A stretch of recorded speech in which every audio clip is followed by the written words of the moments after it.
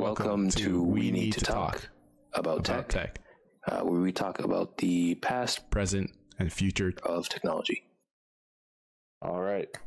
On this week's episode of the podcast, we're talking about rumors surrounding the Apple Car, the upcoming Samsung Unpacked event, as well as CES, and as well as Xiaomi's new Mi 11 and the 888 Snapdragon processor that's in it.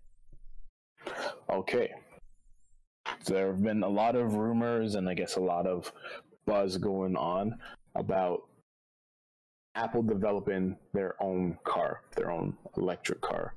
So it seems like back in 2014, Apple started Project Titan, which was their code name, their in-house code name for work or development on their electrical vehicle. But I guess now there's been a bit more corroboration, and it seems like there's actually, I guess, car manufacturers that have been quoted that, have said that they are in talks with Apple. I guess one notable one is Hyundai. They said that, yes, Apple is actually, trying to discuss terms around designing their vehicle. We know that they're in talks with other car companies or car manufacturers also. So it's not, it's not 100% going to be Hyundai, but there are car manufacturers in talks with Apple. And a lot of, I guess, Apple rumor people and speculators and analysts are saying that production is probably going to start around 2024, 2025. Probably won't be ready for release until around 2027, 2028. But I guess it seems like, especially, I guess, since we ended last episode kind of saying how we were looking forward to the electrical car future, the EV future, this is a big story to start the year off with. Yeah, it's an interesting one because we've talked about how in the last episode all the cool stuff that was happening with electric cars and how the year of 2020 was kind of a huge step forward for electric cars. And it's interesting because there's a lot of rumors about Apple doing a car. The interesting thing about cars though is that there isn't a large amount of I guess profit in, like, the profit margins for vehicles just isn't as high as something like a cell phone or a tablet or computers, stuff like that Apple's generally into. And especially in their newer products where you see things like AirPods and AirPods Max, where I would imagine there's a very large profit margin delta between what it costs for them to develop those products and what they're actually selling them for. And it's been a huge part of Apple's whole, agenda in the past few years after they stopped reporting how many iPhone numbers they were selling and started reporting revenue instead, that they wanted devices with higher profit margins, products with higher profit margins. And it felt like a car was a little bit in the opposite direction. Now, that being said, I think you brought up a really interesting point about, there are car companies that are confirming, Apple has had interest in this, and potentially they could be partnering with someone who's already established, like a Hyundai or a Honda or even a Ford or something like that. And it makes me wonder, if I'm a company like Hyundai, or I'm a company like Ford who wants to compete with Tesla in terms of brand recognition, who would I go to kind of get that brand associated with me? Like, I would go for Apple because Apple has such amazing brand recognition that if it's all of a sudden the Apple branded Ford Mach-E, or get Ford out of it, or the Apple branded Sonata or something like that, Hyundai Veloster, exactly, if you get that Apple name in it, all of a sudden that can kind of project you into a tier closer to what Tesla is doing. Because, it's interesting, we've talked about this a little bit too. What made 2020 so great with electric cars is that there was a lot of increase in quality from the competitors to Tesla. Something that Tesla has really struggled with is quality. But it didn't really matter because a lot of people were just such a fan of the brand that any kind of decrease to quality that you would get for going with a Tesla didn't matter because the brand stood out above everything else. And I think that's a great equalizer if a company like Hyundai can say, well, we got Apple on our side. We got all of their software and hardware prowess, it's going to be magical and blah, blah, blah. And they can use all those Apple keywords to kind of advertise a new electric car. I think that would be huge. Yeah. I guess one note about cars not being as profitable. I know before Apple got into the cell phone business, cell phones weren't as profitable, right? They weren't really premium items. It was kind of just, well, yeah, everyone has a cell phone, everyone has a flip phone, but you don't really make money off of it. Like, there's no money to be made off of a phone. You use it to call. It just started to be, okay, you use it to text people, but other than that, there's no money in phones. But then Apple is the one that kind of made the App Store so popular. Yeah. And now it's not just for calling, it's not just for messaging people. Now you have actual applications that you can sell someone for their phone. And not only that, they were the first ones that kind of broke that $1,000 phone price tag. And then obviously after they started charging $1,000, everyone else started charging over $1,000.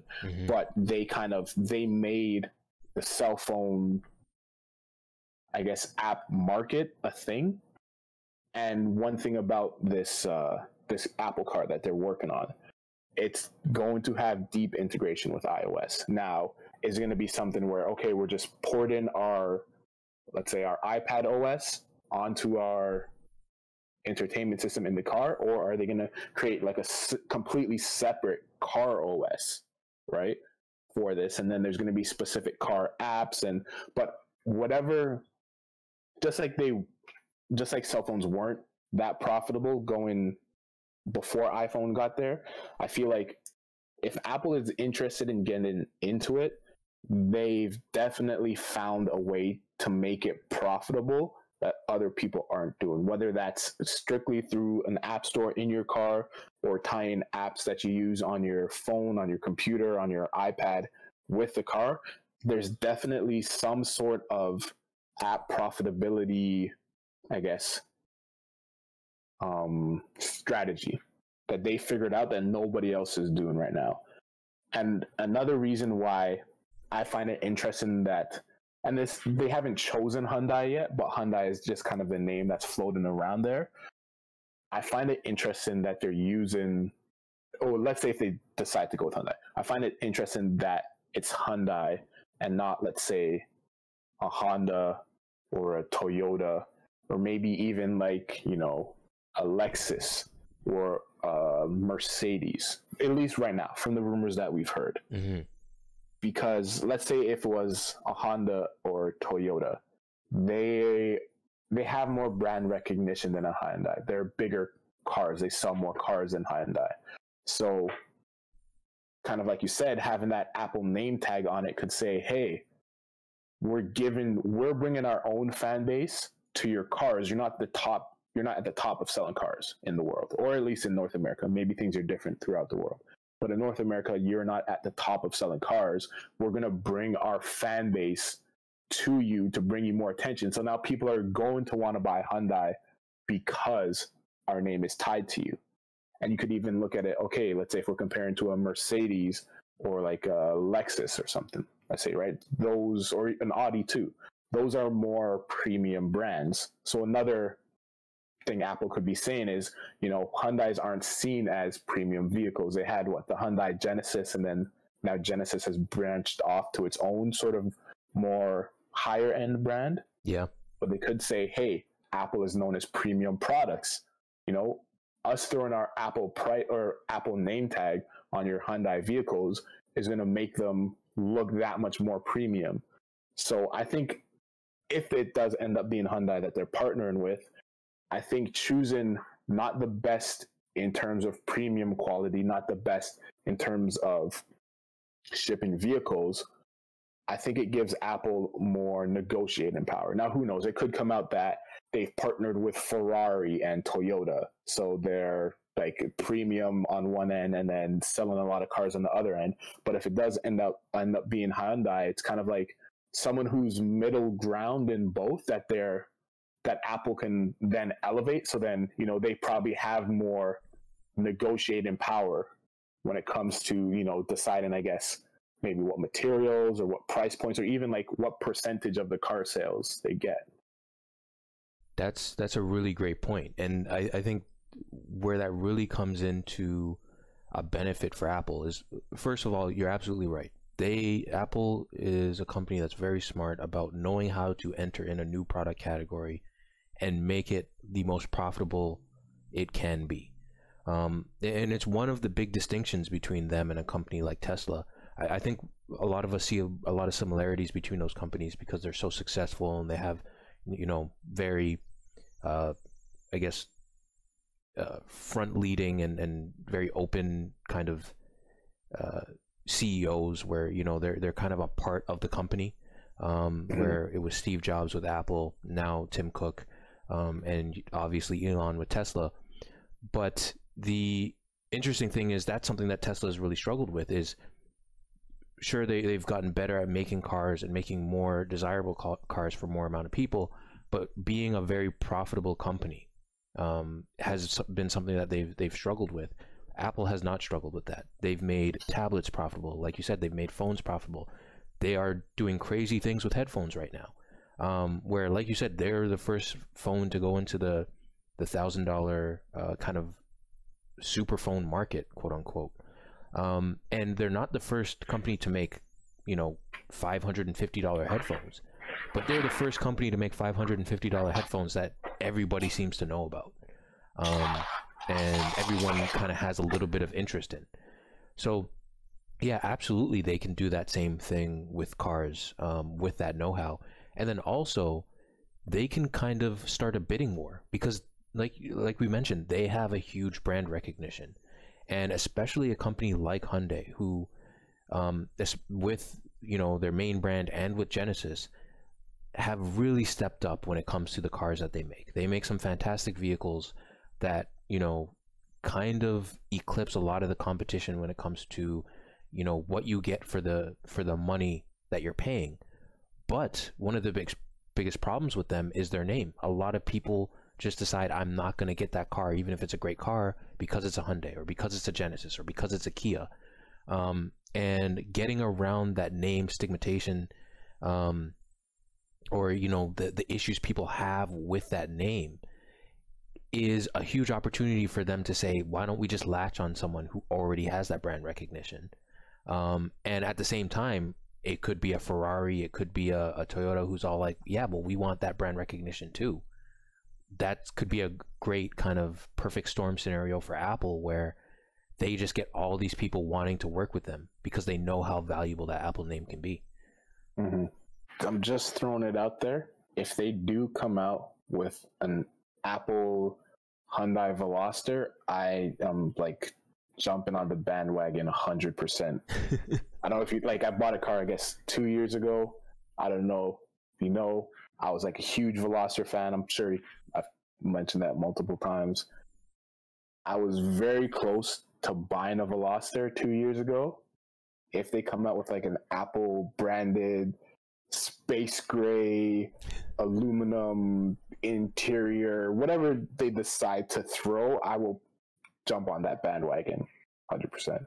Yeah, and I think a lot of people would, you know, want to get their hands on, because one, there's already a precedent in cars for especially very expensive vehicles where there's a partnership between two brands, like Ferrari and Louis Vuitton or something like that, where, you know, it's kind of a lifestyle fashion brand will do something in that car to make it kind of bridge the gap between those two luxury markets.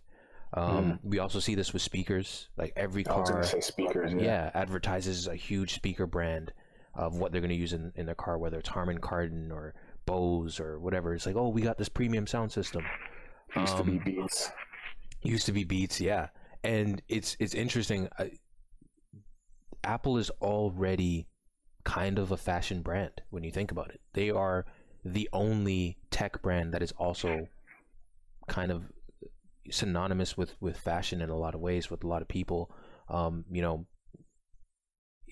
your headphones or your phone and stuff like that. People talk about their EDC, their everyday daily carry and stuff like that. It's become a part of, oh, I got this iPhone with my, you know, designer wallet, or I got these Apple headphones with my, you know, designer hat or something like that, or scarf. Like it's just a part. They're already in that kind of fashion ecosystem, and it's not that much of a stretch. We've seen it in the past of that fashion ecosystem getting into cars to kind of increase the value proposition of what you're getting in a car. And yeah, I could see it very similar way where, yeah, there could be a Veloster N-Line that is completely Apple branded. Maybe you don't even see a single Hyundai badge on the whole thing. And then there could also be a situation where it's a Ferrari, you know, completely just crazy Ferrari. You know, maybe it's a limited run. They're only going to make 2,000 of them for the entire world or something like that. And it's the Apple car. And it's the electric Ferrari that's going to go head to head with the Tesla Roadster. And, you know, for how excited everyone was about the Roadster, if Ferrari comes out with a car that's Apple branded that can go blow for blow with Elon, I mean, that's going to be an interesting kind of competition right there. That's going to be hard. I mean, and you mentioned speakers, right? They just came out with the AirPods Max, right? Those are a huge thing around Christmas time. If you have the new AirPods car speaker system that's only in this one car, or this one car manufacturer that Apple's decided to pair with, right? Then, oh, we've developed a new C1 chip which has AI algorithms to determine like how to map the sound around the sound space of your car. Like, we've said it before, Apple is great at marketing, and even though like we see the marketing trap coming, we always fall for it when it comes time for a presentation. I mean, bold prediction, at some point in 2021 they show a car concept. It may not even be a physical concept on stage, although I feel like, you know, to have that wow factor, they would bring a physical concept on stage. It might even just be a video concept because they have great cinematographers at Apple too, right? But I say at some point in 2021, their one more thing is, you've heard the rumors, we're working on an Apple car, here's a first look at it, here is our partner. Bold prediction. I think that's a pretty cool one. And I actually do have a question for you about the Apple car, because, you know, there is a lot of rumors swirling around. What are the chances you think Apple makes a car 100% on their own, a la Tesla, where they are their own thing, they manufacture it, they design it, everything in-house with Apple? I think it's pretty far-fetched, but I think that's what people would want more than anything. Do you think there's any chance that something like that could happen? I think there's zero chance that happens, because they don't even manufacture their own phones, right? Like, yes, they're designed by Apple's, but it's always, okay, we got the screen from Samsung, we got the camera from Sony, and then there's, who's it, Foxconn is one of their big phone manufacturers. Like, I'm sure if they wanted, they could have an Apple facility somewhere, but kind of, I guess, the way the structure they figured out is, it's more profitable to have all of our money going into researching and developing and marketing, and then we'll just, you guys know how to manufacture, we'll let you manufacture it, and then we'll just sell it. And I think that kind of goes back to what you said about Tesla, right? Is like, one of the big things about Tesla is, yes, they're manufacturing their own cars, but they're not good at manufacturing cars.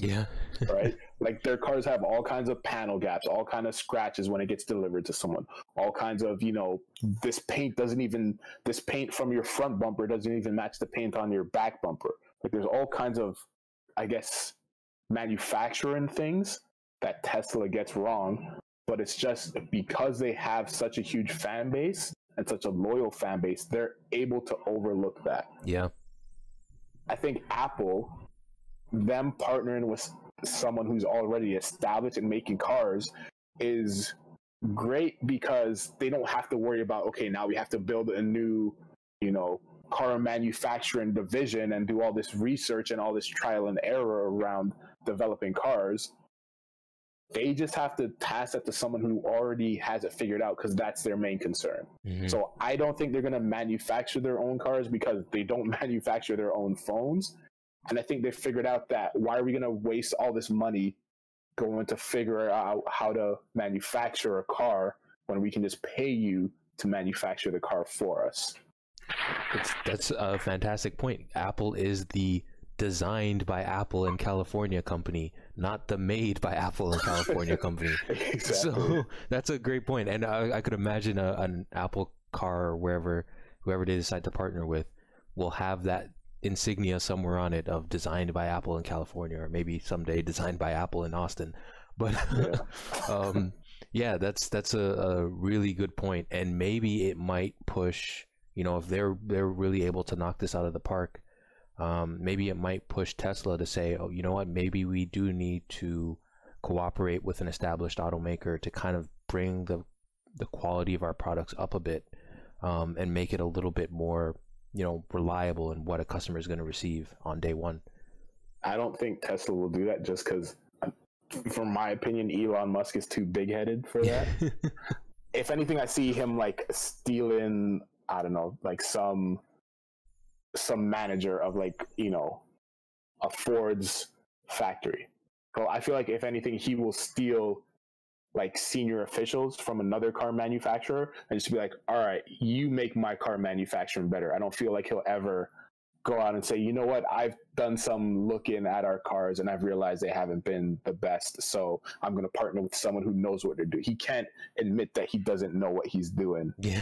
So Tesla is always going to be making their own cars, but I do think that, Apple partnering with someone who actually knows how to make cars and having such good quality, well, we're assuming obviously it's going to have good quality, is going to help push Tesla to have better quality for their cars, along with the Hummers coming out and the Porsche making their cars and all the other kind of stuff we said we were looking forward to before. I think all those electric vehicles being, I guess becoming more mainstream and popular is going to help push Tesla to develop in better cars. Yeah, I agree.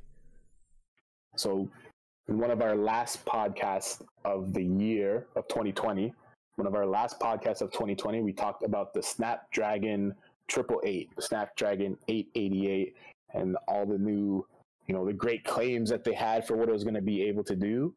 The Xiaomi Mi 11 is the first phone to feature the Snapdragon 888, and I guess it released, or the embargo for YouTube videos was released maybe a couple of days ago. So a lot of YouTubers have been putting out videos unboxing it and reviewing it and giving their impressions of it.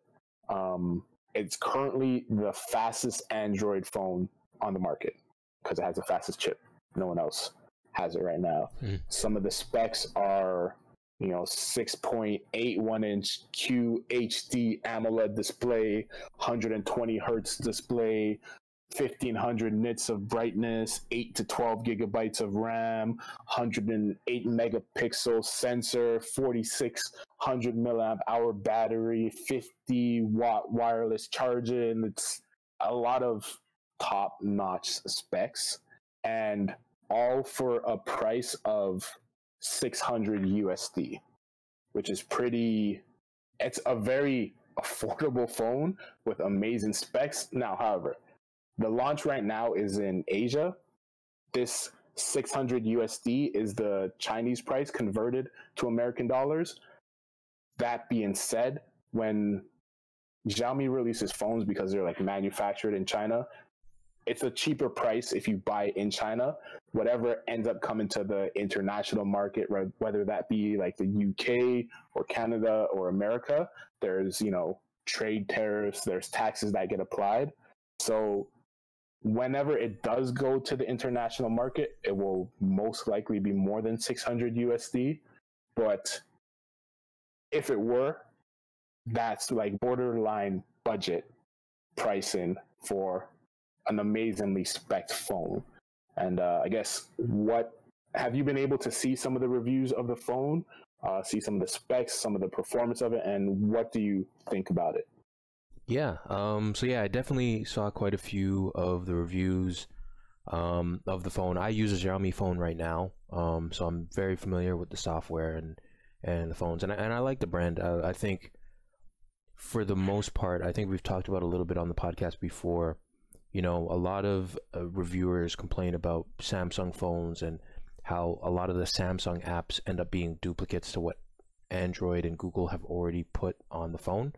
But where I kind of argued against that is that a lot of times what Samsung has put on their devices is more thought through and a little bit more usable overall, and it creates an ecosystem sort of like what Apple has, where you can go from a Samsung product to a Samsung product, and the difference between the two, whether it's a tablet or a phone to another phone, if you're upgrading, it's a very easy process to switch. Whereas something like a regular Android phone might not be the case. And I think Xiaomi is another company that's really great at doing that. They have a good ecosystem, you know, not as good as Samsung, but pretty darn close, especially for the amount that you're paying for their phones, that has pretty much all the bases covered for what you need. And this phone in particular, the Mi 11, I mean, the biggest story was going to be the Snapdragon 888. And I think we spoke about on a previous podcast when we were talking about the rumors about this chip, what we were hoping to see and what we might have expected it to bring to the table, especially after, you know, rumors of Samsung potentially using their own chips and going away from Qualcomm, and even what Apple has been doing with their chips, making waves not just with M1 but also what they've been doing on their mobile phones.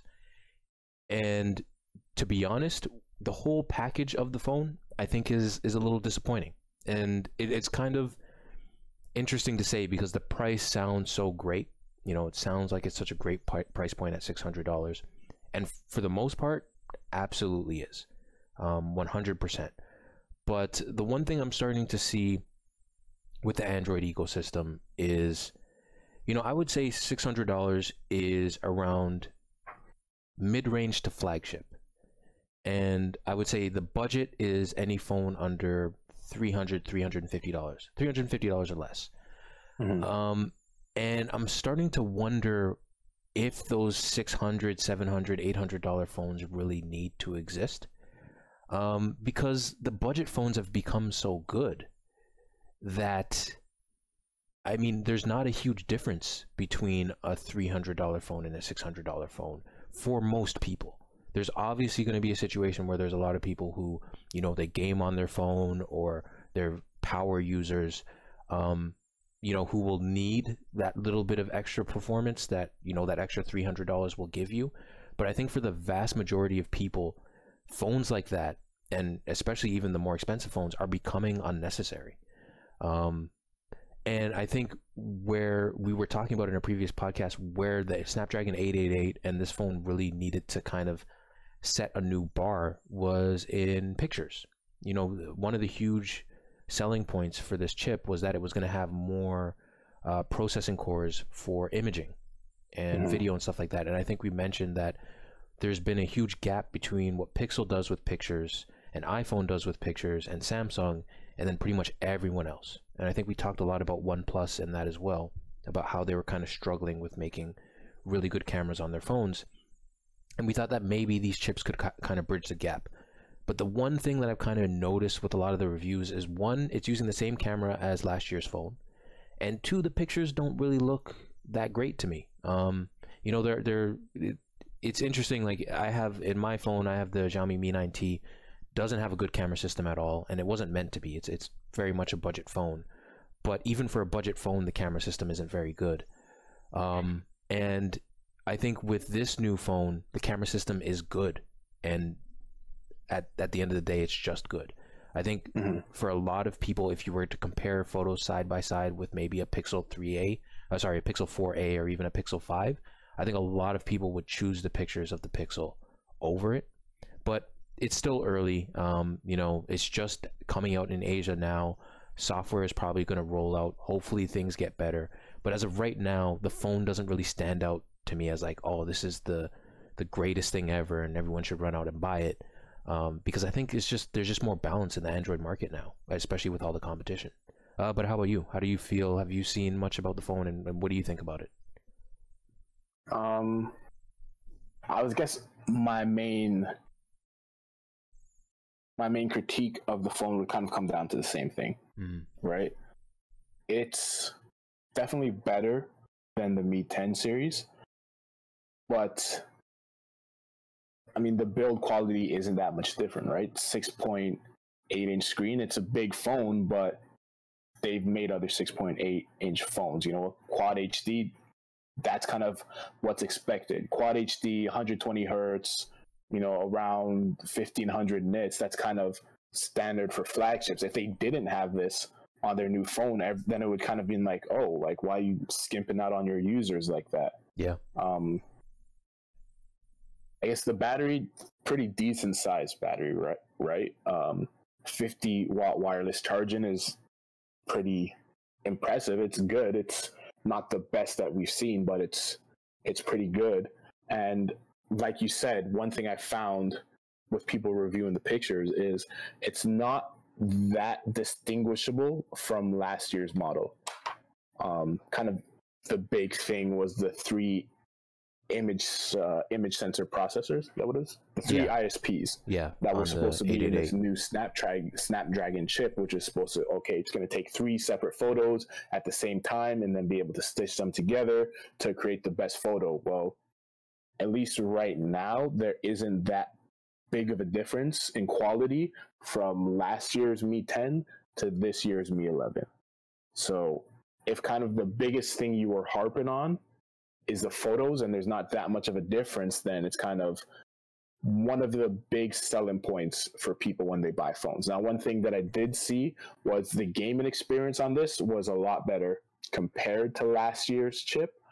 But the one reviewer that I saw who actually tested it, it was kind of, they had to find the absolute limit for what the Snapdragon 875 could do and the Snapdragon 888 could do it. They were emulating a Wii player in Modern Warfare 3, and last year's chip couldn't do that smoothly. It was running at like 15 frames per second. This year's chip, they were able to do it at 30 frames per second smoothly, but it's kind of like, if you're searching to find something that the phone can't do, and it's like this one specific case scenario that, okay, the 888 is better than the 875 then kind of like, is it that much of an improvement, and is it really a needed improvement, right? But I guess Snapdragon being a chip manufacturer, it's kind of like they have to have something, a new product every year. They have to have something to come out with. So the Mi 11, like you said, it's, you know, it's a mid-range phone, I guess. We'll see if it ends up coming to international markets for $600 USD. If it does, then hey, it would be, I guess, a good phone to recommend. If you're looking to get a brand new phone, you might as well get one with the newest processor that they have to offer. But it's kind of, I guess we were both expecting more from the first chip to showcase the Snapdragon 888. And it kind of, we'll talk about this a bit later on in the episode, but it almost validates a little bit more Samsung possibly going to their own chipset. Yeah, I 100%. And it's interesting because I feel like this is kind of echoing the Apple moving away from Intel into their own chips, because Intel just couldn't keep up with what Apple needed those chips to do. And we've talked about this so many times of how we're always talking about competition on this podcast. And the reason why that happened was Intel didn't have any competition. They were the only game in town. AMD really couldn't compete with them. So they kind of just let their foot off the gas a bit and kind of just rested on their laurels. And I think this is a situation that could be happening with Qualcomm, because we've known for years now that Apple has bested them in CPU performance and GPU performance year over year for a while now. But at the end of the day, there's not a lot of people cross-shopping Android and Apple phones. But they haven't had a lot of competition in the processor market in Android phones. So they really didn't need to have, you know, year over year huge gains for their processors. And, you know, it's one of those things where I think where I'm a little bit more disappointed in the Xiaomi Mi 11 is not just in the performance of the Snapdragon 888, which is one thing, but I think it's in the direction of Android phones in general. I think what Apple has clearly done so well is, you know, people have always talked about the ecosystem, but beyond that, just making a product that works and works efficiently. And I think even right before this podcast started, I mentioned to you, I feel like every time I use a Google product, they change the way something is done for no reason at all. Like, they just want to change it. And I feel like that disjointed kind of mindset has got its way into Android, and even fairly recently. You know, someone in my family was upgrading their phone. They used more of a lower end phone, the Moto G, and they were switching from an older Moto G to a newer Moto G. Really cool phone. I you know, I was fooling around with it for a bit as I was setting it up. I could have easily, you know, that phone is like $200 to $150 as little as $150 from time to time, and I could have easily used that phone as a daily driver. Like, there's really no issue for me to use a phone like that.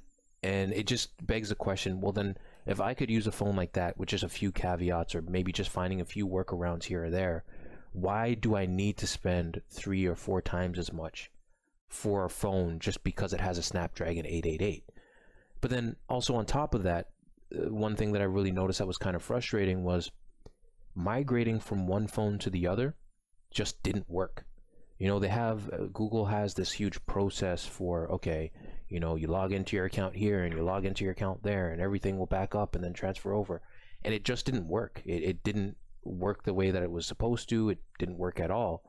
And then you compare that to something like an Apple phone. Switching from an Apple phone is very simple to a new one. And you know, that's something like I mentioned with Samsung and their ecosystem, or even Xiaomi. You know, there's a one button to press to back up, you know, your entire phone, and then just restore it on the new phone, and it will bring everything back to where you left off. And I feel like Android phones in general are dropping the ball on that kind of usability standpoint of making the process and like the experience just as simple and as convenient as possible for the user, and not focusing on specs. And I think that's where I'm a little bit more disappointed, is that specs don't matter anymore, because quite frankly, $150 phone is usable. Now I think the next kind of leap that Android needs to make, both from Google and from its manufacturers, its third-party manufacturers, is just make the process more streamlined, make it easier, make it more consistent, so that when you're switching from phone to phone, you're not in a wildly different world where sometimes something will work and sometimes it will just be broken. That's a good point to make. And it's, I mean, comparing to the Apple ecosystem, right?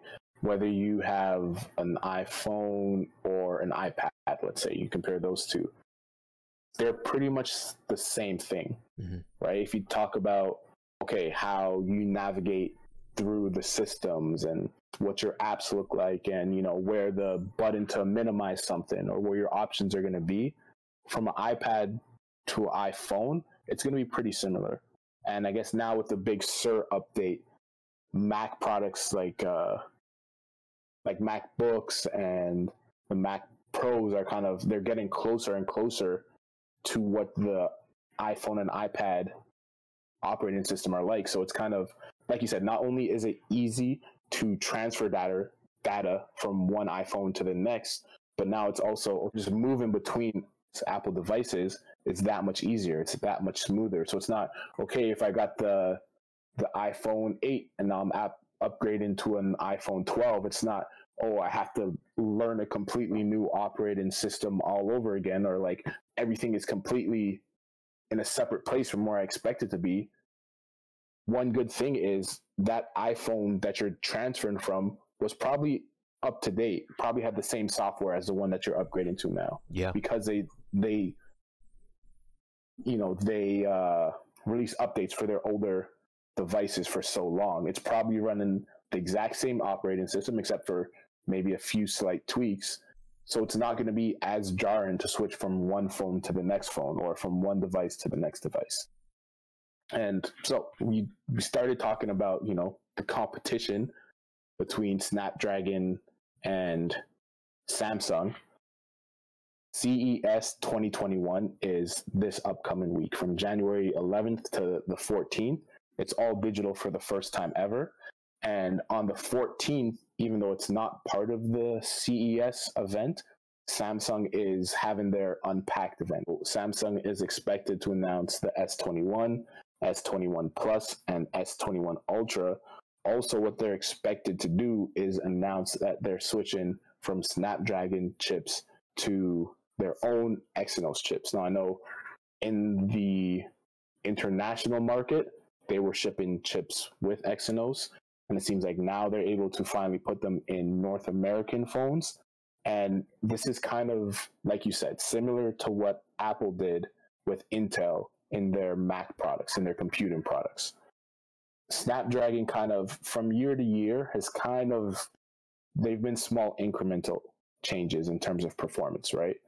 Like if you look at, let's say, Geekbench scores, each year is probably like a 200 point increase, maybe 150 point increase. So yes, it is faster than last year's model, but not that much faster. And one thing that one problem Apple ran into, or they said they ran into, is, listen, we have stuff that we want to upgrade faster, but Intel is holding us back. There's so much more that we can do and we want to do, but us relying on Intel is holding us back and making a worse experience for our customers.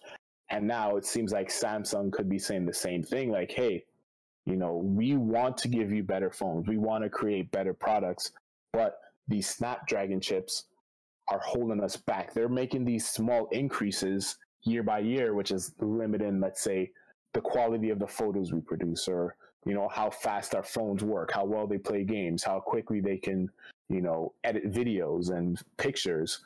Once we have our own Exynos chips, pretty much the sky's the limit, I'm assuming they'll be saying. So I think the bigger thing isn't going to be, okay, the build quality of the phones, how big their battery is, how long it can last. Like you said, specs aren't as important anymore, and now it's more usability. So I hope that on the 14th, when they show off their new phones and they talk about these new chips, it's going to be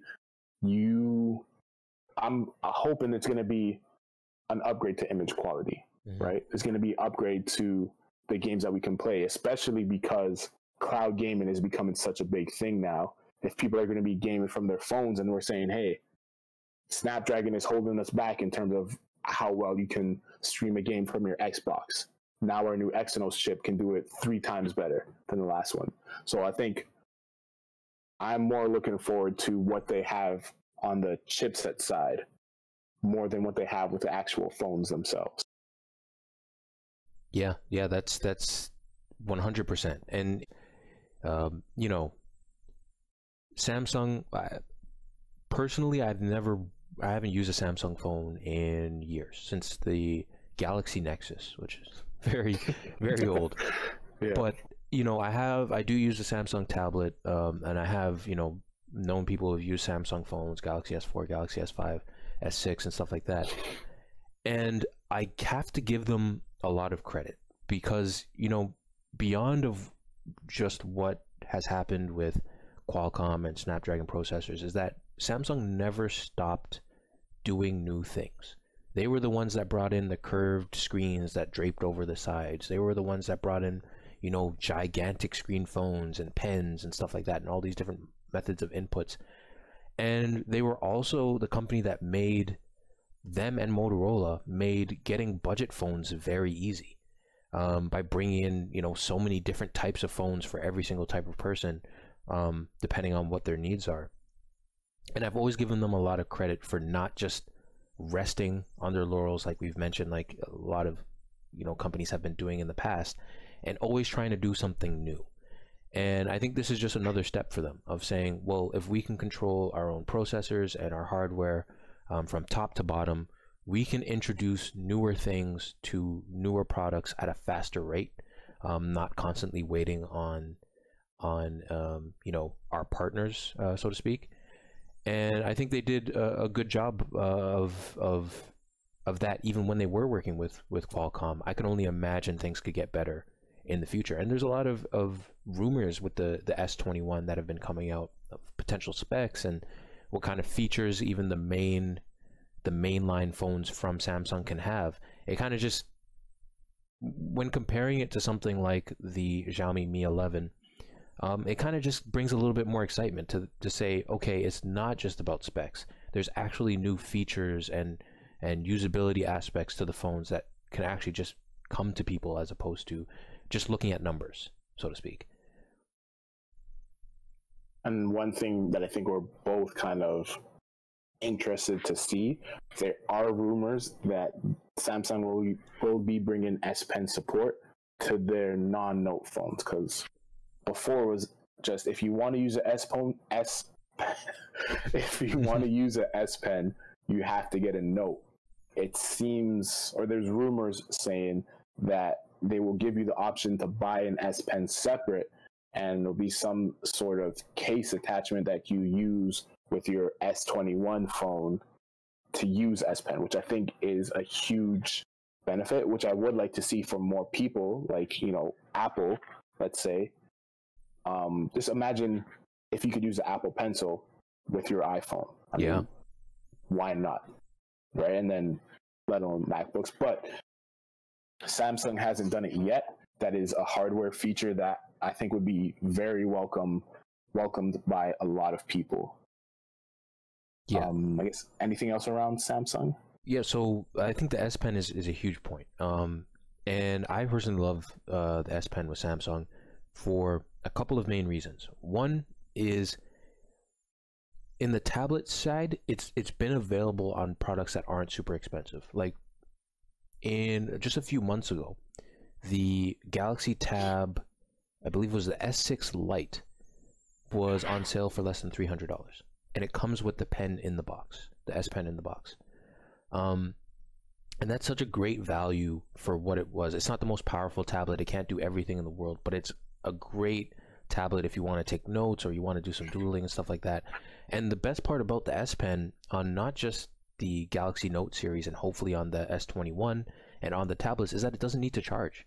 It's something that doesn't need a battery. You can just pull it out and start drawing and start writing. You never have to worry about it being dead, and having to put it in a charger for a few minutes before you can use it. It's just always available and ready to use, which is very different from Apple's kind of methodology, where you have the Apple Pencil. It attaches magnetically to the tablet, and charges in that way. And I think that's one of the things kind of holding it back from being available on phones, because then you have to rethink, well, how are you going to charge this if you use it on a phone? If you don't have a side on it where you can just clip it on and charge it, and then even if you could, is it really ergonomic to do that? And yeah, I think this is a great kind of opportunity to bring new, like, the Note series has always been the S Pen series, and the Note series has become a little bit stagnant over the past few years, where there wasn't really much more innovation they could do. They've already done everything they could with it, so why not bring those features as an optional add-on to the regular Galaxy S series, the S21s? And I think another cool thing, of a question I would ask you, is what does this now mean for Note? If you can use an S Pen on an S21, the Note 21, do they do something new with that? Do the Notes now become foldable phones? Do they, Samsung has never been shy about bringing new products into the fold or even changing up products. What would you like to see from the future of a Note phone if S21 series will already support the pen? To be honest, I think they are going to end the Note lineup. I think that's kind of the route they were going. With the last Note series, they had the regular Note and then the Note Ultra. and the regular Note was priced, I think, at like $1,000 USD. Yeah. It was like a plastic back, a lesser camera, lesser battery size, not the best screen. And so it's kind of like, if you're gonna spend $1,000 on a phone, it doesn't make sense to get the Note. You're either gonna get like the S21 Ultra, or you're just gonna spend more money and get the Note Ultra. Yeah. So it seems like from last year, they're moving away from just the Note line onto the Note Ultra. And I guess this kind of, because before Note used to be premium, right? It was, you had your S20 products, but then if you want the best Samsung has to offer, it's the Note, the most expensive, biggest screen, biggest battery, all this functionality to it. If now they're bringing the S Pen to the regular S lineup, right? I think we may have seen, or if not last year, I think the next couple years, we're going to see the last Note. And then it's just going to be the S lineup and then the foldable lineup. Because one big thing that people like about the Z Fold 2? Yeah. Right? Is how much more room you have to work with. If you're a power user with your phone, the Z Fold 2 is a great phone to use. It's a great phone to have. If they're bringing S Pen functions to the regular, like S21, the Z Fold 3 is definitely going to have S Pen functions. And if you're talking about, okay, well, the Note is good because you have a bigger screen, well, a Z Fold 2 or Z Fold 3 is going to have a much bigger screen. If it's, well, the Note is good because it has a bigger battery, Z Fold 3 is going to have a much bigger battery. So it's kind of, I think if they do bring S Pen functions to the regular S lineup and to the Z Fold lineup, you're leaving the Note in kind of like this awkward middle position that is kind of like, it's not going to be as portable, or I guess as compact as the S21, and then the screen isn't going to be as big as a Z Fold 3. So it's kind of like you're in this middle position of, why would you want to buy it, right? If you want a bigger screen to do more with, get a Z Fold. If you want, something, I guess, more compact that you can still use an S Pen with, but it's still portable, then get an S21 Plus or Ultra. So I think they're kind of phasing out of the Note series. I can't really think of anything that I would like to see from them because it's going to be done by the Z Fold 3 and the S21 Ultra on either side of it. That's actually a really interesting point that I didn't think of, because I've mentioned in the past, I've worked in smartphone sales and stuff like that, and I've always seen the Note brand as a very strong brand for consumers. Generally, people who buy into the Note brand will wait for the next Note. Like, that's the most excited device that they want. Generally, if you're in the regular Galaxy S brand, people will move around a little bit, but for Note fans, all they want is a Note. That's all they care about. Even if they don't use the pen, the Note is the one that they want. So I always thought that brand recognition, they had to do something with that because they were so successful with that brand.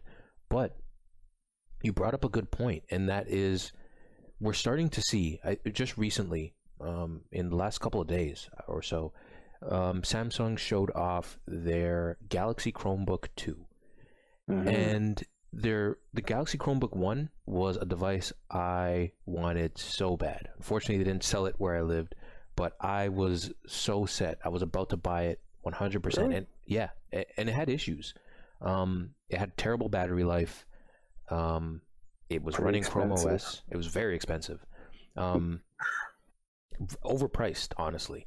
And it was running Chrome OS, and it had a great screen, but the screen was unnecessary. Like, it was just not necessary for the size of the device that it was.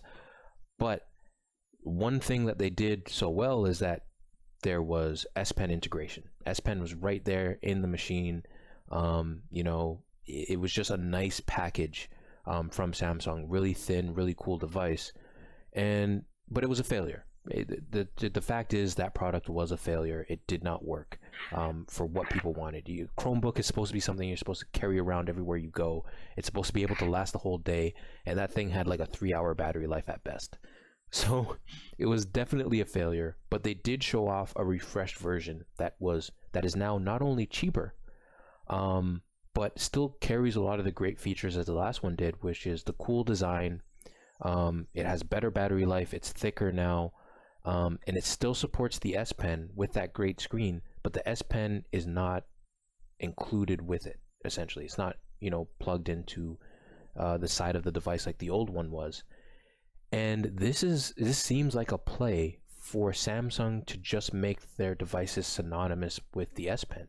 Like if you buy a Samsung device, it supports the S Pen, and it kind of makes the idea of a Note device not necessary. Because if I can get a Chromebook that's made by Samsung and it supports an S Pen, and I can get an Android tablet that's made by Samsung and it supports an S Pen, and I can get a cell phone that's sold by Samsung and it supports the S Pen, that's all that really matters. Everything now supports this point of input that people have pretty much across the board said is great, including myself. I think it's great as well.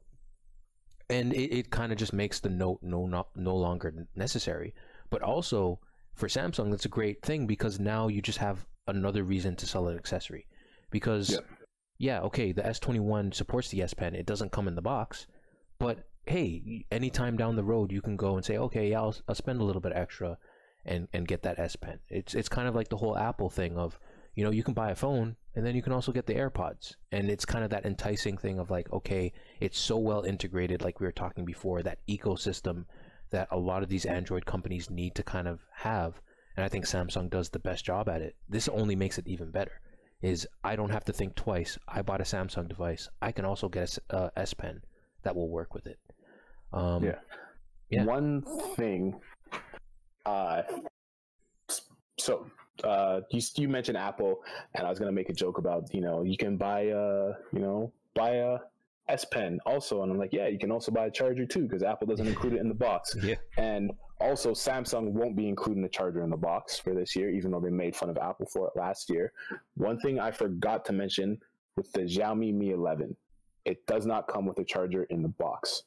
It supports up to a 55-watt charger, but it doesn't come in the box. One thing that Xiaomi is doing, though, which I think everyone should do, is if you decide that you would like their new charger, they will ship it to you for free.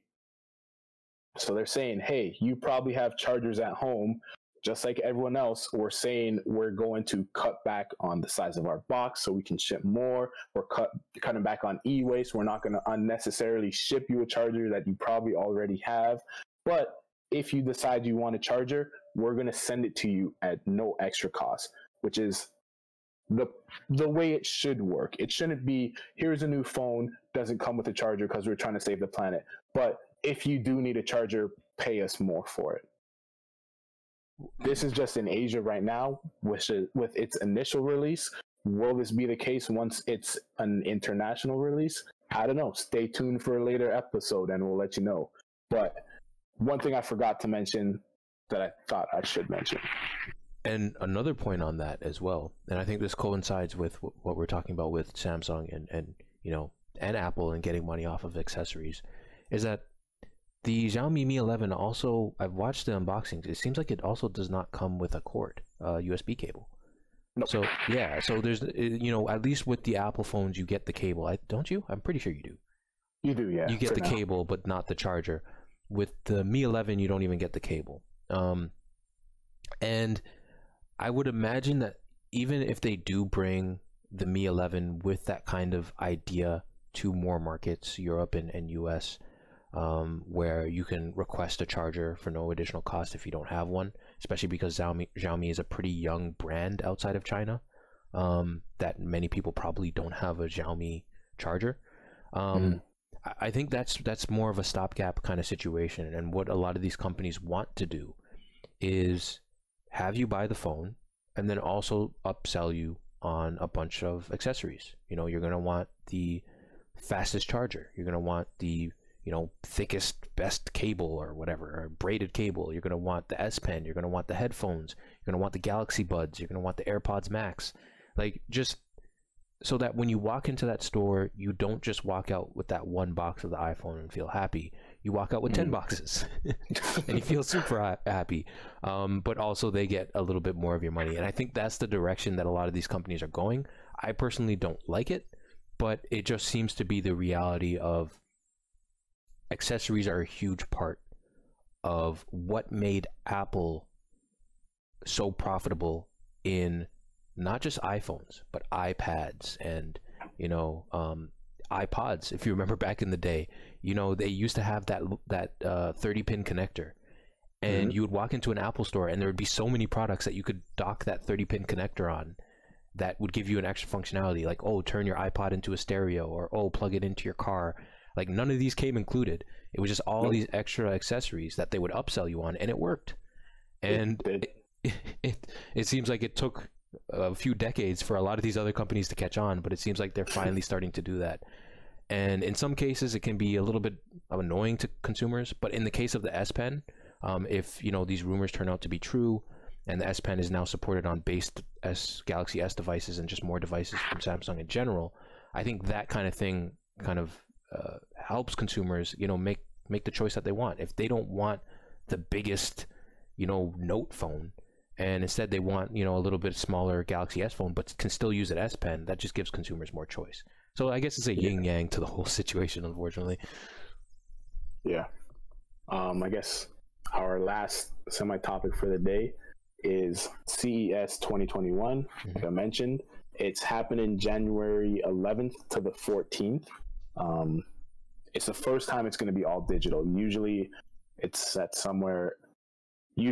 one location, and it's a convention center somewhere. Yes. And all kinds of, you have all kinds of manufacturers in the tech sector, in the home appliance sector, thousands of vendors that kind of set up their booth, and media and people just kind of roam around throughout the booth, kind of seeing, here's a new 8K TV from LG, here's a new washing machine from Samsung.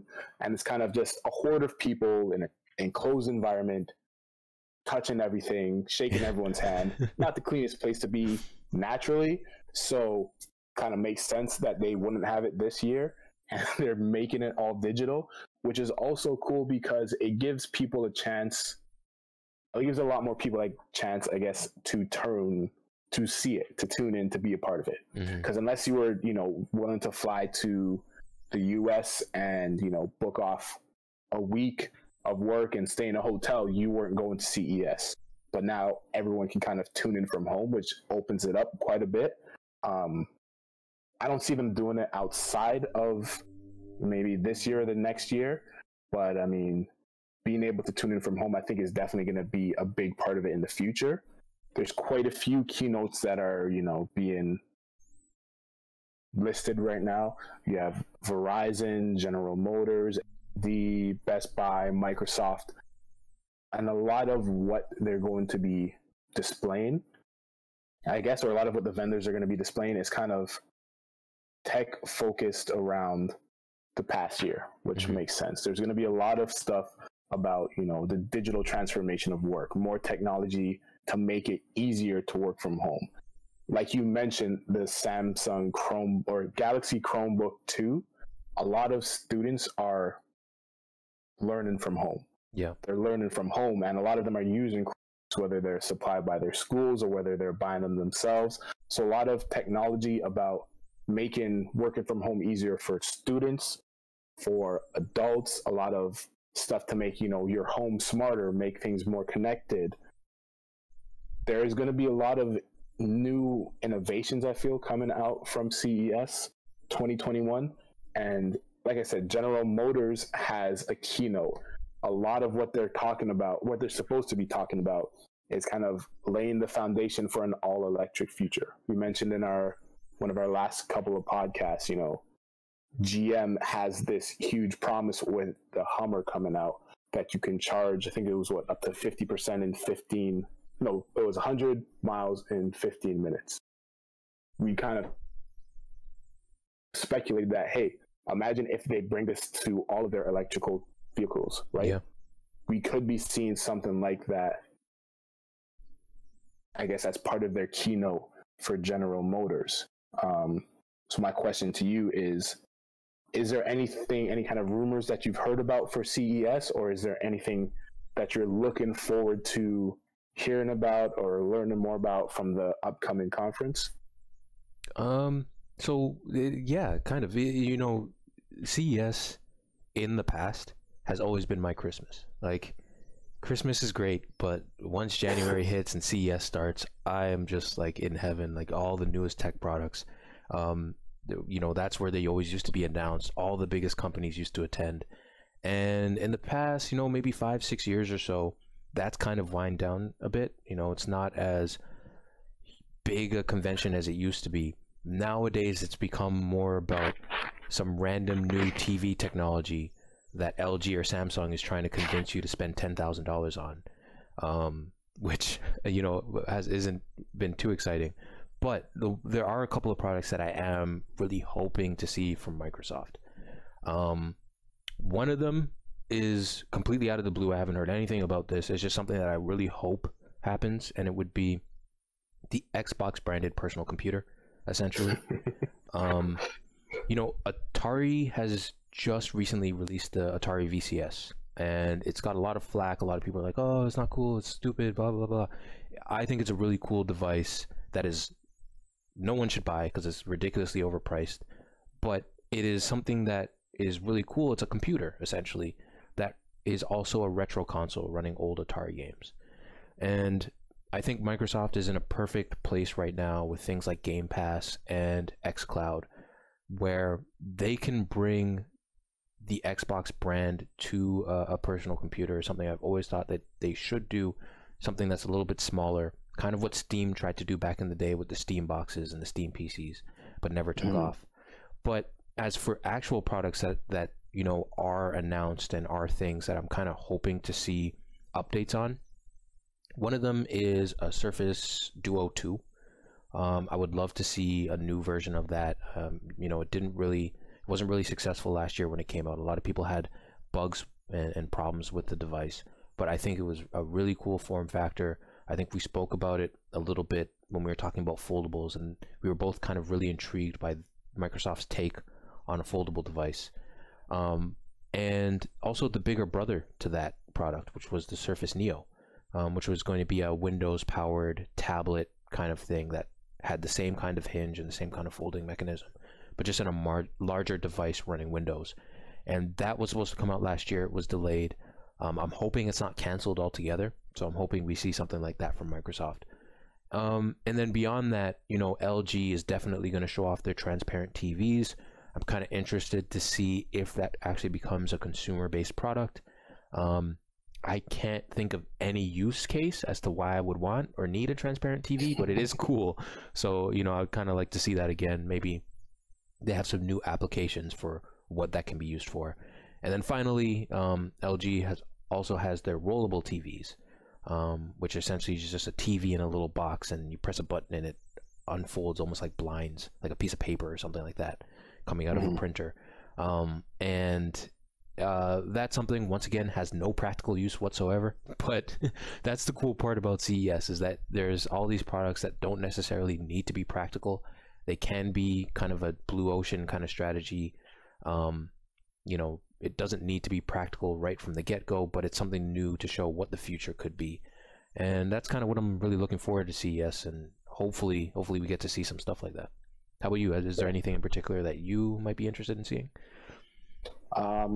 Nothing in particular, right? I'm interested to see what Samsung, I guess, shows from their keynote, even though it's not part of CES. It's just, I guess, they're riding kind of the wave of the event. I'm interested to see what General Motors has to say about their new electrical vehicles and what they have planned for the year. Other than that, I can't really think of anything specific that I'm looking forward to. That being said, I'm sure when we record our next podcast, there's going to be a lot of tech that we're going to be, I guess, blown away by or excited to see. And I'm expecting to have a lot of interesting things come out of this. Things to look forward to for the year, and I guess even for the next couple of years. But no, yeah, nothing specific, just excited to see what comes from this event. Yeah, same. Yeah, I guess anything else? No, not really. Just, hopefully everyone had good holidays and enjoyed the last podcast, and we talked about the best stuff of last year and stuff that we're kind of hoping comes out this year. And hopefully Cyberpunk 2077 gets better. Yeah. Can't get any worse. Yeah. All right, I guess take it easy, everyone in podcast land. Catch you in the next episode.